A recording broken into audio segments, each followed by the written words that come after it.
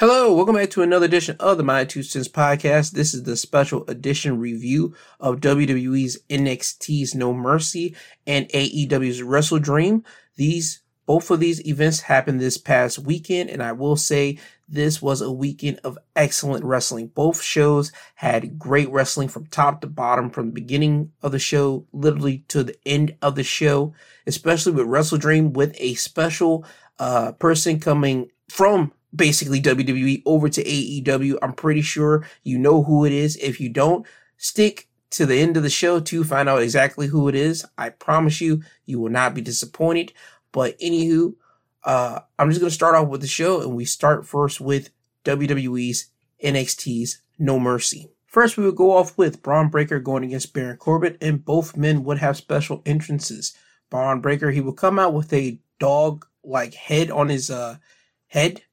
Same thing like Sammy Guevara did, like when he first came to AEW, like he wore the panda head when he came up for his entrance, but Braun did that with his. That would be Braun's special entrance here. Baron Corbin, on the other hand, he would be coming out on a motorcycle, and that's from inspiration from Ghost Rider. He would tweet that out after his match was over. These two guys just completely went full pedal to the metal as soon as the match even began. And even before the match began, because as Baron would get off the motorcycle and he started taking off his jacket, taking off his mask, all that crap, Braun, he couldn't wait no longer. He would literally jump out of the ring and hit Baron with a Top Gun Hilo, and that's how the match would technically begin. They would fight around the ring, in the crowd, then back to the ring. Baron, he would try to hit a senton on the commentary table, but Braun would move out of the way and Baron's back would smack the table and it didn't break. So I know Baron had to really feel that. And then once those two guys got into the ring and the match actually began and the bell actually rung, they just completely just went nonstop. And remember, this is the opening of a premium live event. Usually an opening of a match is usually the bar standard for how the rest of the evening is going to go. And let me tell you, Braun and Baron, they really set the standard, because you wouldn't think a match between Braun Breaker and Baron Corbin was going to be as fast-paced, as strike-heavy, as slam-oriented, the way that these two guys were just going and throwing with one another. But it was. I would say Braun Breaker, he hit his inner Scott Steiner in this matchup here. He got to hit a step-up Hurricane Rana on Baron Corbin when Corbin was on the turnbuckles. Baron, he would spinebuster Braun through the commentary table, but when you thought that took Braun out, nope. Braun would eat that, and then he would sit up, and then he would hit Baron with a spear next to the barricade. Now, this was towards the end of the match, and once Braun got Baron back into the ring, Braun would look to set up some type of move, but out from the corner of his eye, he would see Mr. Stone on the top turnbuckle. Stone, he would jump onto Braun. Braun would catch Stone and throw him out of the ring onto security, and this allowed Baron Corbin to hit Braun Breaker with the End of Days to win the matchup here. Now, the reason why Mr. Stone did this was Braun Breaker was the guy that took out Mr. Stone's client and friend, Von Wagner, so Stone was trying to get some type of retribution. He wasn't able to, but he was the one to end up with the last laugh, because with him interfering, he gave Baron Corbin the win. And after the match, you saw a camera shot of Stone smiling. So Stone's plan eventually worked. He got some type of retribution for his client, Von Wagner. Baron was smiling about it. He didn't care. He got the win. Braun Breaker was the only one who wasn't smiling about this. But beyond that, these two completely went just full pedal to the metal. I would suggest you go watch this matchup. Now, off this, we go to our NXT North American Championship matchup. Dominic Mysterio, the champion, defending his title against Trick Williams, and Dragon Lee was the special guest referee for this match. Now, the story of this match was Dom having issues with Dragon Lee officiating. Also, this being Trick Williams' first time in a championship matchup, Trick would give his all in this match. Now, there would be some shenanigans happening in the match. Dom, at points, would try to leave the ring and grab his championship and try to walk away because he doesn't want to defend the title. Trick. He would make sure that Dom wouldn't do so. Dom would get at Dragon Lee for making the count, and he wants him to count faster. The usual bad guy stuff that you get from a bad guy champion. Towards the end of the match, Dom would try to hit Trick Williams with a super kick, but Trick would duck it, and Dom would unintentionally hit Dragon Lee with it. Now, this would knock Dragon out, and now another referee will have to run down to the ring. Now, when the referee got in the ring, you would see Dom and Trick still wrestle. Dom would accidentally knock this referee out with a shoulder tackle because Dom came into this match with a black eye. And the referee was trying to look at Dom to see if he was still capable to continue going. Dom would say, yeah, I'm able to go. And when he went for a shoulder tackle, he ended up hitting the ref. That's how this second ref would get taken out. Now, towards the end of this matchup here, I believe Trick would hit Dom with some type of move, make the cover, and you hear the crowd counting 1, 2, 3, and there's no referee there. Trick would leave the ring, grab Dragon Lee up, post him next to the steel steps and try to get him to wake up. And once you see Trick do this, you see Dom grab his North American Championship, and Dom gets back in the ring and Trick gets back in the ring. Dom would charge to Trick with the North American Championship, trying to hit him with it, but Trick would duck it and then hit Dom with a high knee strike. Then cover Dom. Dragon Lee would get in the ring, make the count, 1, 2, 3, and Trick Williams is your new North American Champion. Now, I did not have Trick Williams winning this matchup in my predictions, and I was happy that Trick won, to be honest. I'm happy to be wrong on this because Trick Williams, in this match, you saw him really get enthusiastic about the match. You saw the fans get really enthusiastic with Trick Williams. This has been a legit process since the beginning of NXT when they had to rebrand themselves as 2.0, then drop it just back to NXT with Trick Williams joining Mello and their whole situation to now Trick starting to want to do his own thing. And now you got the fans chanting whoop that Trick every time the Trick comes out, whether it be a segment by himself talking, whether it be him coming to the ring wrestling now. The fans are all in on Trick Williams. So for Trick to win this, you got to see the fans happy about it. You got to see Trick happy about himself winning a championship. And this would go to the back when Trick Williams would meet Mello as Mello's getting himself focused for his championship defense against Ilya Dragunov. Trick would walk in with the North American title. Mello would look up at Trick and just smile and dap him up.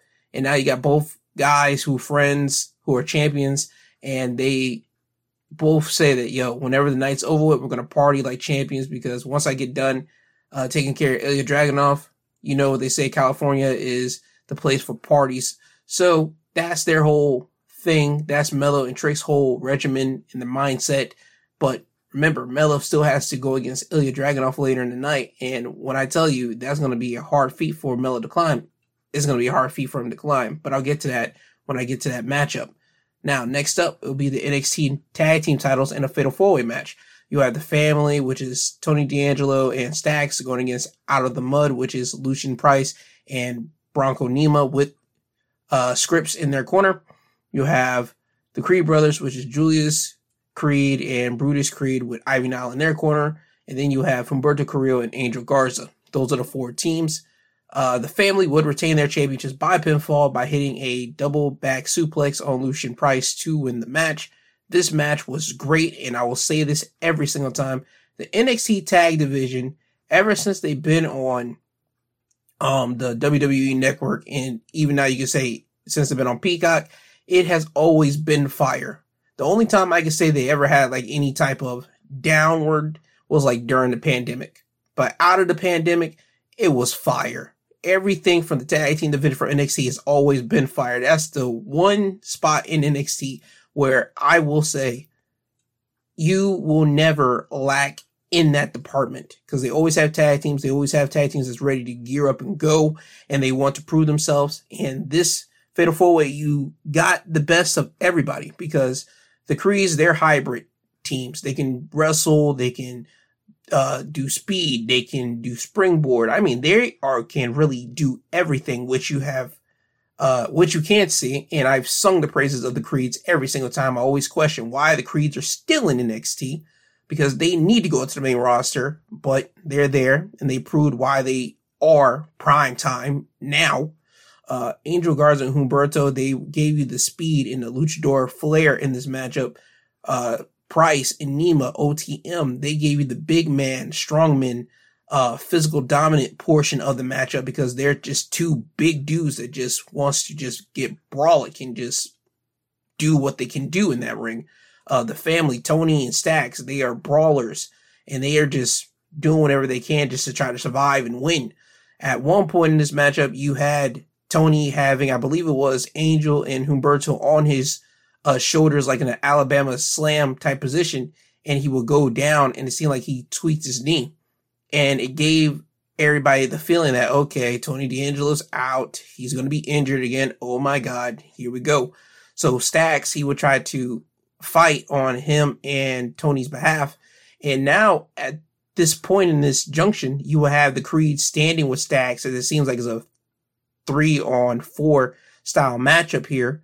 Tony D'Angelo, he would eventually make his way back to the ring to stand with Stacks. And at this point, it's now back to on 4-on-4.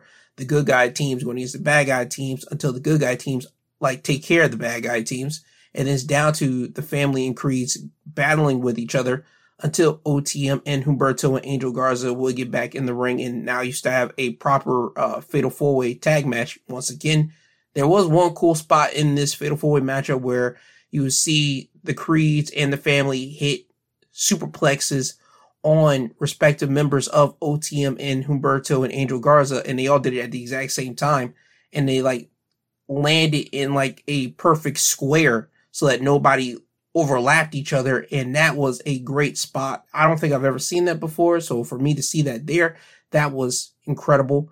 But again, this match was great, and as I said before, NXT Tag Division is one place that they never sleep on. They always got great tag team action happening. I would really hope that you check this matchup out as well. Now, next up, we will have the NXT Heritage Cup. It will be Noam Dar defending the cup against Butch. In Noam's corner, he will have Metaphor, and in Butch's corner, he will have his British Strong Style teammate, Tyler Bate, in his corner. Noam Dar will get the first fall in the second round by pinfall, thanks to Metaphor distracting and interfering. When Jakari Jackson and Lash Legend would appear on the ring apron, Tyler Bate would get on the apron and make sure they don't interfere. The referee would be distracted by this and miss Oro Mensah hitting Butch in the head, and this allow Noam Dar to hit a running enziguri on Butch to get the win for the first fall. Butch, he would get the second fall in the third round when Butch would counter the running enziguri with a forearm and then hit the bitter end.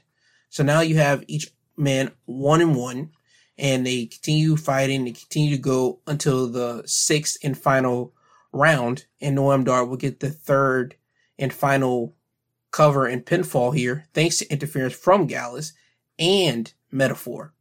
Oro Mensah, he would get himself involved. Tyler Bate will have to take care of Oro Mensah at this point. And now when Tyler Bate's done with Mensah, you see Butch really start dominating Noam Dar. He has Dar in the armbar, and then out of nowhere, Mark Coffey and Wolfgang would appear and start attacking Tyler Bate. Butch, he would see this, he would leave off of Noam Dar and hit a crossbody onto Mark and Wolfgang. Then Butch would get back in the ring. Now, at this time, the referee would be distracted with Jakari Jackson and Lash Legend and miss Joe Coffey getting in the ring and hitting Butch with a rolling clothesline. Noam Dar would then cover Butch to win the match fully, so it's 2-1. Noam Dar retains his Heritage Cup, and that's where we're at. Why Gallus interrupted and interfered, I can only presume because Joe Coffey, he lost to Butch in the finals of the tournament for the Heritage Cup Invitational. So I can see this being a way for him to get some revenge on Butch, but we'll have to wait and see on NXT. But the main thing is, Noam Dar is still your Heritage Cup champion. Now, next up, we would get to the banger of a matchup between the NXT champion Carmelo Hayes and Ilya Dragunov for the NXT championship.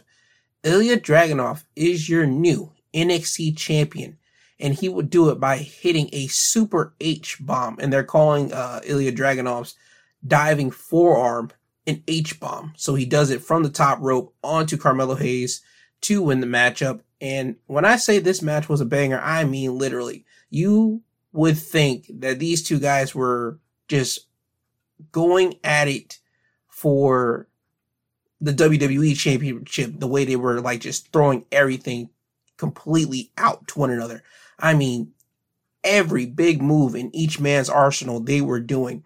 At one point, you saw Carmelo try to go for his springboard DDT, but Ilya Dragunov was in a position that Melo saw, so he had to literally in midair switch his position so he can grab Ilya's head and hit him with a bulldog instead of a DDT. So that was great on Melo's in-ring awareness. You saw Ilya just chop the devil out of Melo's chest in this matchup. And I mean, Ilya was putting hands and feet on Carmelo throughout this match, man. I mean, Melo went through hell with Ilya. And Ilya, on his part, he went through hell with Carmelo because Melo was giving him everything. He was putting hands and feet on Ilya. But something with those European guys, they just be throwing hands just crazy. And Ilya, he proved it here. Melo, he tried everything that he could do, but I feel, and even the commentators were picking up on this, it was a story that Melo, he had that self-doubt in himself of could he beat Ilya Dragunov, because he didn't technically beat Ilya Dragunov all by himself in their match at the Great American Bash. So I feel that that played a part in this, and that's the story of what they were telling in this matchup here. But in the end, Ilya, he ends up winning. Now, technically, if you get the tallies right, Ilya has one win, Carmelo has one win. There might be a rubber match. Usually in wrestling, when it comes down to 1-1, there's going to be a rubber match. When is going to happen? I have no idea. But when it happens again, best believe there should be some type of stipulation matchup, whether it be a ladder match, a steel cage match, or even the first ever Hell in a Cell in NXT. There needs to be some type of stipulation. We all know that Melo and Ilya, they can go in a regular style matchup. They did it twice now, and both of them certified bangers. But I think as a fan, you want to see their third bout, their biggest bout, if you will, be some type of stipulation match. That's just me. But again, Ilya Dragunov, your new NXT champion, banger of a matchup. Now, we go to our main event, Extreme Rules match for the NXT Women's Championship. You have the champion Becky Lynch going against the challenger Tiffany Stratton, and Becky Lynch would retain her NXT Women's Championship by hitting a manhandle slam on a pile of chairs after Tiffany Stratton missed hitting the prettiest moonsault ever.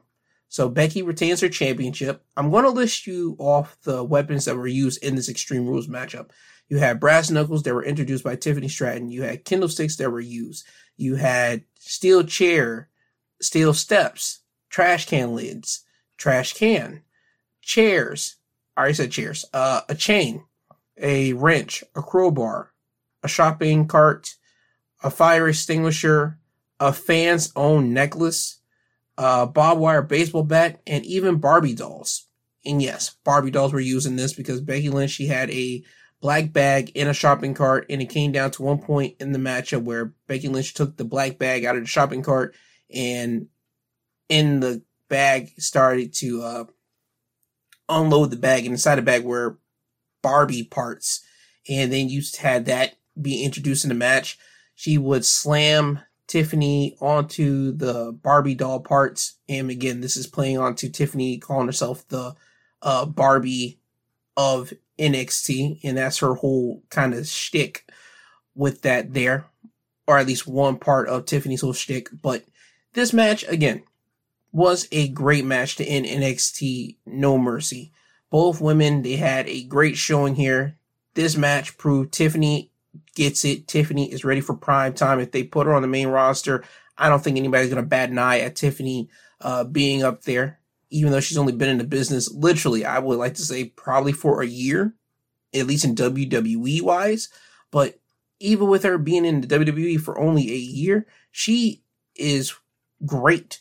Her character is great. I think her talking whenever she's interacting with another individual is great.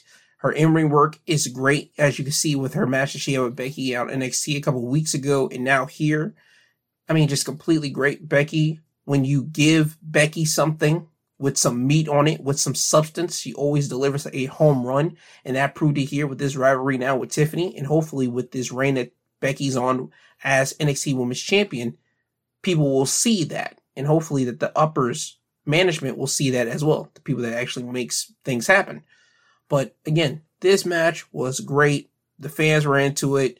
They were chanting this was awesome. As a matter of fact, the fans were into basically every match on this whole premium live event card. So that just shows you that NXT right now, even though they went through a downward slump where everybody wanted to turn away from NXT when they went to 2.0, I think everybody should go back to NXT. Everybody should be tuning back in to look at the product and see what's going on and look at the superstars basically up tomorrow, to be honest with you. But again, that's what happened on NXT No Mercy. Oh yes, by the way, after the main event, what happened, we would go back to the backstage where Melo would walk in and see Trick holding the North American title, and Trick's just dapping up Melo, say, hey man, it's all right. You'll get him next time. And Melo says, yeah, I know. I'm sorry. And Trick, again, playing the supportive friend of Melo as he's been since 2.0. He tells Trick it's going to be all right. It's going to be okay. And Melo, at one point, he just looks at the North American title, and then he gets back to, yeah, I know. It's going to be all right. I know. We're going to get this right. And that kind of puts some wheels in motion, because Carmelo Hayes was the guy that made that North American title feel important when Carmelo held it. He was the guy that's saying that he was the A champion when he held it. He was the man that made that title the A championship for NXT. So will we see Melo and Trick go back and forth for that North American title? I hope not. But we could probably see that. We'll wait and see on NXT. Now, having said that, that was your WWE NXT review.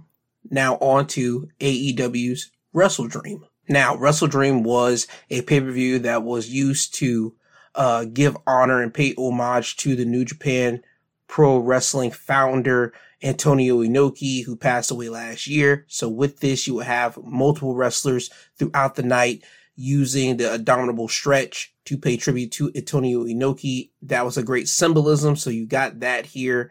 I just wanted to point that out before I start getting into the show. So with me getting that out the way, let's start it. It'll start with a handicap match for the Ring of Honor Tag Team Championships, 2-on-1. MJF going against the Righteous, which is Dutch and Vincent. The Righteous, they make their entrance. They do what they do. MJF, he would come out. He's wearing green in Seattle colors since they are in Seattle, Washington. So MJF is playing to the crowd here with the green. And multiple other wrestlers would do the exact same thing. You had Chris Statlander, who came out wearing green. You had Brian Danielson, who came out wearing the Seattle Seahawk colors. And same thing with Swerve. He did the exact same thing. So you had multiple people also playing into the home base of Seattle, playing into the crowd here. But back to MJF. When MJF will come out to make his entrance, he will have a microphone in his hand, and he will let everyone know that he was not the one that attacked Jay White on Dynamite, that someone stole his mask, and that he plans on retaining the Ring of Honor Tag Team titles. So when Adam Cole comes back, the title will be waiting for him. MJF would make a promise. He says that he plans on body slamming Dutch, and he plans on sticking Vincent's head into Dutch's butt in the match. Now, MJF would keep his word. He would retain the Ring of Honor Tag Team Championships by pinfall, when he would first body slam Dutch. Then he would shove Vince's head into Dutch's butt. He would then hit the kangaroo kick on both Vincent and Dutch, and then hit Dutch with the heat seeker. And just to make sure he was getting the right pin and making sure he kept Dutch down, as the referee was counting 1, 2, on the 2 count, MJF would put both of his feet on the ropes, and just to get that extra gain of leverage to keep Dutch down for the 3. So MJF is still your Ring of Honor Tag Team Champions, along with Adam Cole. Now, this match was your typical 2-on-1 at the beginning. Dutch and Vincent, they did work to MJF. MJF would try to get back at the Righteous, and whenever he would get the advantage, he would crawl over to his corner and he was trying to make a tag, but then he realized Adam Cole wasn't there. So he had to realize at that moment, oh yeah, I'm really in a handicap match. So he would then have to rev it up when it comes to the end. But this just continue on with the story of MJF. He does care about Adam. He actually has a true friend. He wants to keep Adam safe. He wants to keep the championships hold for Adam for whenever he does come back. This is all playing into that. And now with the mystery of who took his mask, who are those people that attacked Jay White, and who's basically framing MJF as well. We're getting to something big. We don't know what's going to happen yet. It'll probably play into Dynamite, but yeah, that's what happened here. This was a great showing for the Righteous, but I think everybody knew the Righteous wasn't going to win because you got MJF in here. People love MJF. They love what MJF is doing right now on TV. So for MJF to have dropped the titles to the Righteous, I think nobody knew that. I think everybody knew that wasn't going to happen. So this was a great match to start open WrestleDream. Now, next matchup will be for the Ring of Honor and New Japan Strong Openweight Championships. Eddie Kingston defending both of the titles against Katsuyori Shibata, who is the Ring of Honor Pure Champion. This match is New Japan, like personified, but a light style version of what New Japan represents. Yes, Eddie Kingston and Shibata, they did the striking, they did some wrestling holds here and there, but that's what to expect from Shibata and Eddie Kingston. They're strikers. They are guys that do some wrestling like slams here and there, but they're majority strikers. So that's what you got here from this match. Eddie Kingston would retain his championships by pinfall by hitting a spinning back fist, then a powerbomb to put away Shibata after he would hit a snowplow driver, but that failed to put away Shibata, so we had to go to the spinning back fist and the powerbomb. But I will say this again, this was another great match on the WrestleDream card. I would say if you want to get into New Japan, watch this match on this card, Eddie Kingston and Shibata. This will get you a gateway into New Japan, into the striking, into the system of what New Japan does, because Eddie Kingston, he is a big admirer of the Japanese work. He's been watching Japanese wrestling for a long time, so he really wanted to pay homage to Antonio Inoki. Shibata, he is a guy that was under the Inoki system before he went off and did his own thing. So he wanted to pay tribute to Inoki as well. And with them doing the striking and with them doing some wrestling holds here and there, they paid tribute to Inoki and they paid tribute to Japanese wrestling, strong style, if you will. So if you want to get into New Japan and you haven't got into it yet, this is the first match. I would say I would put you guys into it before I start giving you guys like some harder hitting matches. Now, next up on the card will be for the TBS Championship. Chris Statlander defending her title against Julia Hart, who will have Brody King in her corner. Chris Statlander would retain her championship by pinfall by getting out of the Heartless submission and turning it into a tombstone and then hitting the Sunday Night Fever for the win. This was a great match from both Chris and Julia Hart, but I say more on the Julia Hart front because everybody knows what Chris Statlander can do since she's came back from her injury and beat Jay Cargill at Double or Nothing. You got to see Chris like wrestle and defend the TBS titles on Dynamite, the Rampage, and the Collisions. This was Julia Hart's first actual like big matchup marquee moment here. So she did everything she could. She actually tried to fight back against Chris as much as she can because Chris was the bigger person in this matchup. So Julia Hart would be at a disadvantage, at least in that sense. But with Julia having Brody King at ringside, Brody was an intimidating presence for Chris Statlander because there will be a moment where Brody is antagonizing Chris and Chris is looking at Brody, and this allowed Julia Hart to leave the ring, go underneath the ring for a minute, and then when she comes back up and get into the ring, Julia was trying to spit the black mist into Chris's face, but Chris would pop Julia in the face, and this will have the mist spraying over to the side and not touch Chris Statlander. So again, you have Brody being an intimidating presence, but it was still the power and the strength of Chris Statlander that basically got the job done over a,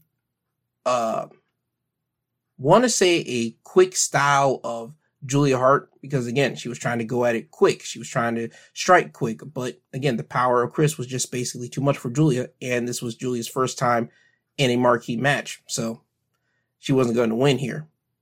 So Chris Statlander is still your TBS champion, but good work on both ladies, especially Julia Hart. Now, next up, Fatal 4-Way number 1 contenders matchup. You had the Lucha Brothers, the Young Bucks, Orange Cassidy, and Hook, and the Guns. The Young Bucks would win this match by pinfall by hitting Penta with a super kick clothesline combination, then the BTE trigger for the win. This was a great match from all 4 teams. AEW, just like NXT, has a great tag team division. They have always had a great tag team division. It's always been, for AEW, I will say this. They always had a great tag team division, but it's always been, okay, when is a certain tag team going to get the championship win? That's always kind of been AEW's problem with their tag division. They got great tag teams. Sometimes their tag teams that are used shouldn't be used as much. And sometimes you got tag teams that aren't used as much that you want to be used. That's AEW tag teams problem, but they always have great tag teams. That's the thing with AEW. In this match right here, they proved that they have great tag teams here. The Lucha Brothers, they did their Lucha stuff as much as they can until Rey Fenix got taken out. He would be brought to the back. I believe he had 2 people on his shoulders and he went down and he had to go to the back. They never ever said what really went wrong with him.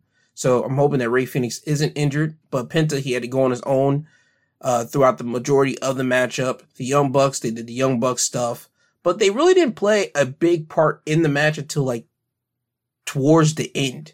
I'll say this match, the majority, the Guns, Penta, and Orange Cassidy, and even Hook.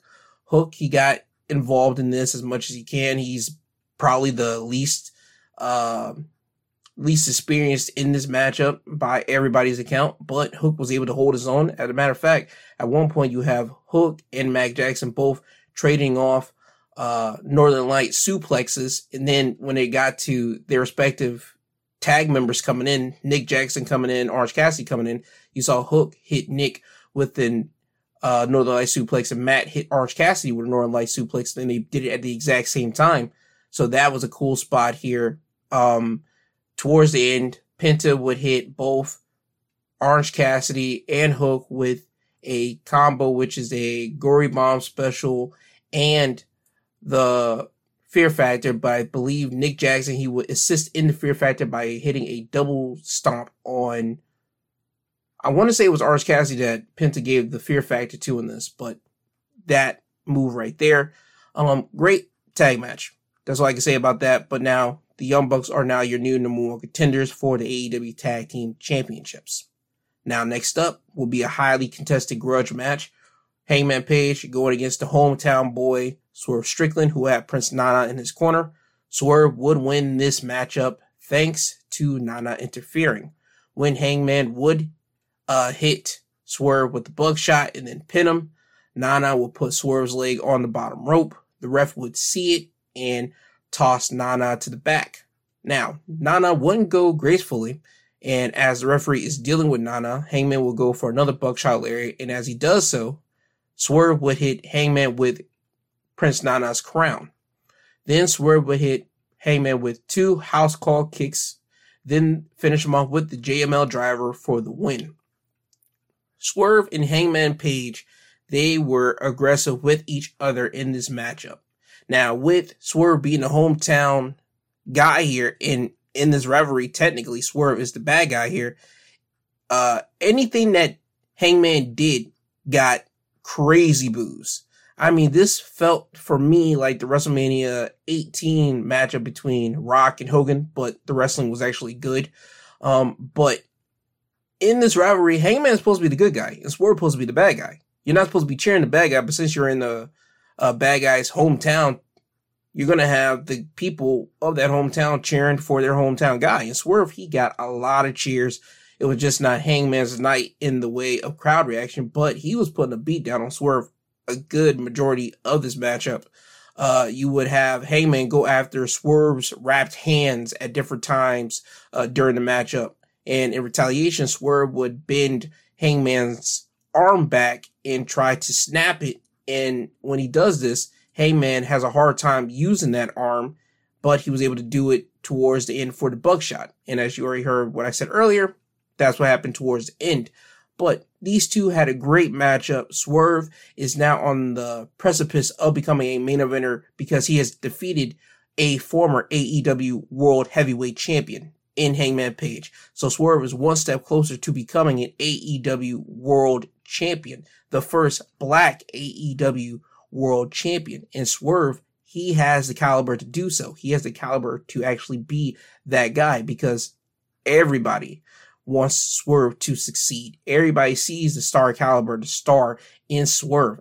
I've been saying it. I've seen people been saying it online. People in the crowd are feeling Swerve. So right now it's the perfect time for Tony to pull that trigger. But with all the competition that's going on right now, Swerve is going to have to continue to climb that mountain so he can be a well-established world champion and well-established main event player when his time does come for him to be a world champion. But congratulations to Swerve for winning this matchup against Hangman Page and making that big step towards achieving that big goal. Now, next up, you have Ricky Starks going against Wheeler Yuta. Jon Moxley will be on commentary for this matchup here. Yuta would lose the match to Ricky Starks when Ricky would hit him with a spear, then a Rochambeau. This was what it was. It's not bad wrestling on Ricky nor Yuta's situation. Both guys know what they're doing. Both guys are great wrestlers, but this felt like a just match they just thrown onto the pay-per-view card. And I'm glad they did so because Ricky Starks, he gets more exposure. He gets to take another step into being that guy that he wants to become and getting the spotlight all on him that Ricky deserves. And that's basically what this was. Now, with Jon Moxley being on commentary, when Ricky would go for the Rochambeau, he pointed at Jon Moxley. So it seems that Ricky is gunning for Jon Moxley, but Jon Moxley at this time, he was not able to wrestle. I think he's still going through concussion testings after his match with Phoenix at Grand Slam. So whenever Moxley's healed up, we're more likely going to get a Ricky Starks and Jon Moxley program. Now, Jon Moxley would not leave the commentary booth because up next would be the technical masterpiece of all technical masterpieces that I have seen. It'll be Bryan Danielson going against the New Japan television champion, Zack Sabre Jr. Now, I'm not going to be able to give you specific highlights of this matchup. I'm just going to tell you this was a legit technical masterpiece. You had Bryan Danielson and Zack Sabre Jr., two technical guys being able just to get out of every single hold that each person would go after with each other.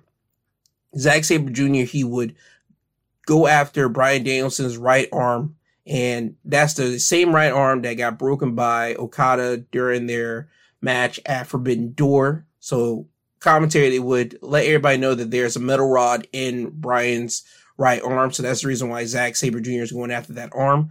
Bryan Danielson, he would go after Zack's leg. He would get him with a dragon screw in the matchup. He would try to lock in figure fours. He would put in Romero specials on Zack Sabre Jr. I mean, these two guys were just going hold for hold, move for move. But in the end, Bryan didn't win with a submission move. He actually won with a striking move. To be specific, a Psycho knee. He would hit Zack Sabre Jr. with a Psycho knee twice, and that's how Bryan Danielson would win this technical masterpiece of a match.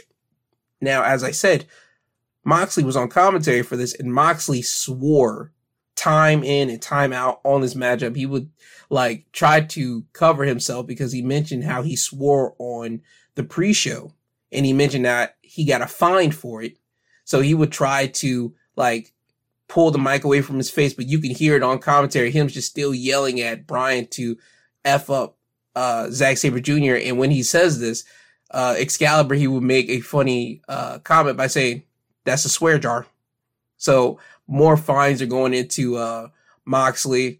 And when Bryan Danielson yells out to the crowd, it's time to kick Zack Sabre Jr.'s effing head in, Moxley would say, "Bryan, that's a fine, but tag that onto my fine." So again, it was a nice, funny moment that we got from Moxley here on commentary.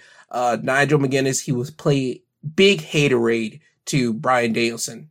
From the rivalry that Bryan Danielson and Nigel McGuinness has in Ring of Honor, it carries over into AEW with Nigel McGuinness on commentary and with the supposed, I'm not sure if this was mentioned or it was ever going to really happen. I think Bryan Danielson, if he wasn't injured, he was supposed to wrestle at All In against Nigel McGuinness. And with that didn't happening and Bryan happened to pop up next week and wrestle against Ricky Starks at All Out, Nigel has been on a complete just bashing of Bryan Danielson. But Nigel McGuinness and Bryan Danielson, they're friends in real life, so they're doing this for wrestling purposes. But I like the hater in Nigel McGuinness on Bryan Danielson. I like it, and hopefully we get more of that with every time Nigel McGuinness sees Bryan Danielson. But again, Moxley, he was great on commentary. Hopefully you get more of that whenever Blackpool Combat Club members are actually in the ring wrestling. I would like to hear more Moxley on commentary because he was actually like a fan, being a fan, seeing this type of match and just being so excited, just like the rest of us. But getting back to the match, technical masterpiece, Bryan Danielson, Zack Sabre Jr. Please go out of your way to see this. I implore you, please. Now, next up, 6-man tag match. It will be the Golden Lovers, which is Kenny Omega and Kota Ibushi, with Chris Jericho going against the Don Callis family, which consists of the New Japan UK champion Will Ospreay, Sammy Guevara, and Konosuke Takeshita. Don Callis family would win this match by pinfall thanks to Don Callis interfering when Chris Jericho had Sammy Guevara in the walls of Jericho. Don would come in and hit Chris Jericho in the head with the bat. Now, the referee would be busy with Will Ospreay, making sure he didn't get in the ring with his United States Championship, that he didn't see Don come in and hit Chris with the bat. So when Sammy Guevara goes to make the count, Will Ospreay would quickly run over to Omega and Ibushi and hold them so they wouldn't be able to rush in and break the count. So that's how the Don Callis family would win. Now, what I would like to say is that Will Ospreay was the true MVP, at least for me, in this matchup here, along with Konosuke Takeshita.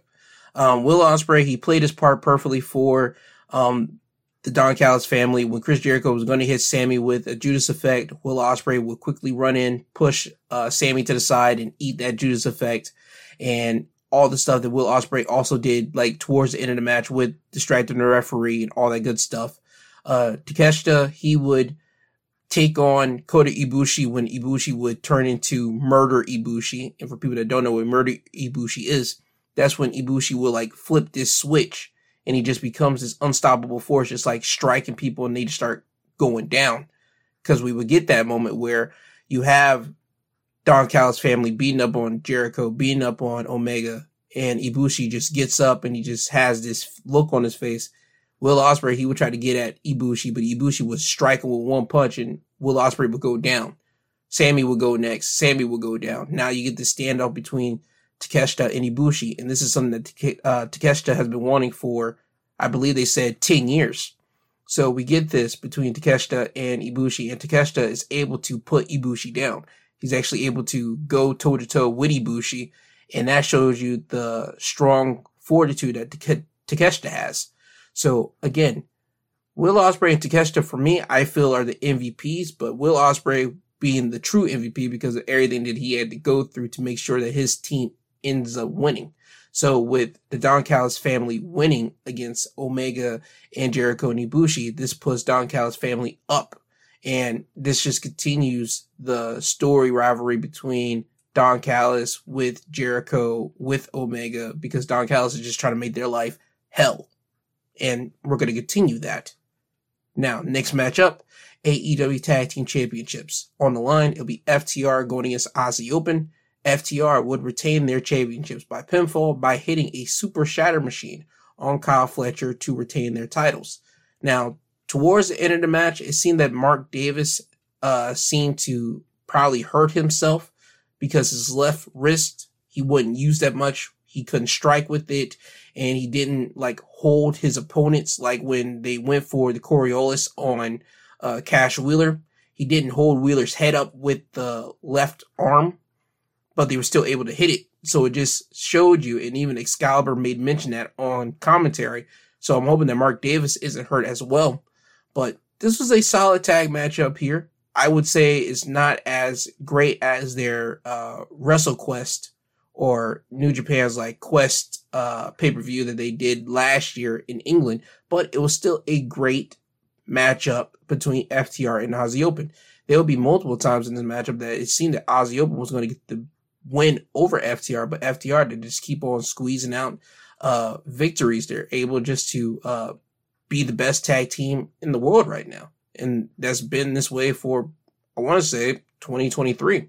So with them now beating Aussie Open, it seems that we're going to get FTR versus the Young Bucks 4. So that's up next. When? I have no idea, but we're getting that. Now, we will go over to the main event. 2 out of 3 falls for the TNT Championship. Christian Cage, the champion, going against Darby Allin. Darby Allin would get the first fall by using Christian Cage's turtleneck against him when Darby would yank the turtleneck over the head of Christian and pin him in a jackknife pin. So now Darby's 1 up on Christian. Christian would get his revenge in the second fall by getting a ring out victory when Christian would use the steel steps and throw Darby into them repeatedly. And when I mean the steel steps, I mean the actual steps of the ring steps, not the side. No, he used the jagged, like when you step up on a step, he used that part. He would suplex Darby's body into the steps and he would body slam Darby off the apron onto the steps, and Darby body just hit those steps and it looked absolutely brutal. I mean, Christian did this about, I want to say 3 or 4 times, and it was hard to look at. Darby Allin, he puts himself through a lot of physical pain since he's been in AEW and even before that when he was on Independence. But he's been putting himself through a lot of hell, and I don't know the extent of the reason why he's willing to do these type of things, but my God, he just went through it right here with that spot in particular by getting his body just constantly just thrown into the actual steps. Christian would get in the ring, the referee would make the count, and he gets to 10, so now Christian has 1 up, or he's even the score out, So now with the score being even 1-1, you will have the referee kind of putting the match on pause because the medical personnel will come down and you have them look at Darby. Christian would try to get at Darby, but the referee would push Christian to the back and tell him to hold on. So as you see the medical personnel and the referee looking at Darby, Christian will start pulling like the ring mat off of the canvas to expose the wooden planks under the protective padding. And as they're putting Darby on the stretcher, and it seems that we're about to end the match, Christian will say, nah, screw that. Christian will go to the top turnbuckle and hit a frog splash on a prone Darby Allin body who is on a stretcher. And once he does this, Christian would like throw Darby into the ring. And at this point, you have the people in dismay. You have the crowd just like, really like, is Christian really doing this? The commentators would be like, is Christian really doing this? Like, come on, Christian, just hurry up and get the win. Just pin him. And Christian would hit Darby with the kill switch and Darby would kick out. And now you have the match continuing between Darby and Christian, and Darby would actually like fight back against Christian. Christian would accidentally knock the ref down with the spear. And when he does this, Christian would decide to say, you know what? I'm going to go grab the TNT title. Christian will go and grab it. And once he does this, he goes back in the ring trying to hit Darby with it. But Nick Wayne, he would appear and grab the TNT title from Christian. Now, when Nick Wayne does this, Nick Wayne will leave the ring and he's standing right next to his mom who's behind the barricade. Christian would give chase and Christian would start running after Nick Wayne. Nick Wayne would get in the ring, and once Christian gets in the ring with Nick, Darby is standing up. So Christian is looking at both Darby and Nick Wayne standing side by side. Christian knows that he's in trouble. He's on his knees. He's looking at both of them. Darby, he would give Nick Wayne the order to hit Christian with the TNT Championship. Now, this is Nick Wayne's opportunity to get at Christian because Christian is being a complete jerk off to himself and his mom and to his dead father. He has the opportunity to hit Christian with the TNT title, but he doesn't do it. Instead, he hits Darby Allin with the championship. And when he does this, the camera goes right over to his mom and gets Nick Wayne's mom's reaction. Nick Wayne's mom is just like shouting, Nick, why did you do it? Why? And you just see back in the ring, Christian is smiling. Nick Wayne is standing over Darby's body. Christian would walk over to Nick and tap him on the shoulder. Nick Wayne would get out of the ring. Christian would grab the referee over, and Christian would cover Darby. Referee would make the count. 1, 2, 3. Christian is still your TNT champion. Now, after the match, Nick Wayne would get in the ring. Christian would hold Darby Allin's body, and Nick Wayne would start telling Darby that you forgot about my family, you forgot about my dad, you broke away from my dad, and Nick Wayne just starts putting the boots to Darby, and now you have Christian and Nick putting the boots to Darby. Sting would come down, and Sting would start beating up on both Christian Cage and Nick Wayne until Luchasaurus would come out. Luchasaurus would come in, and now it's a 3-on-2. The number advantage is too much.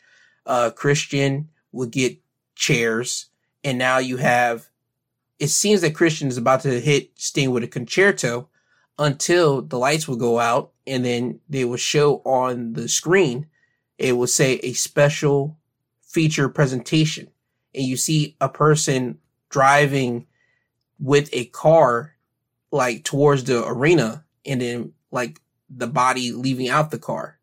And long and behold, it is Adam Copeland, aka Edge.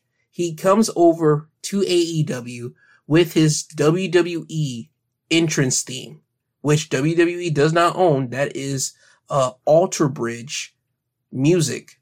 The music that Edge was using, I believe, is Metalingus. That's the music that WWE, I believe, had a partnership or was able to use because Alter Bridge gave them permission to use it, the same way that they were able to use Cult of Personality because the people that did Cult of Personality gave them permission to use it. So AEW now has that permission as it seems. Edge is here. Adam Copeland is here. He gets the whole entrance, the smoke, the pyro, all that stuff.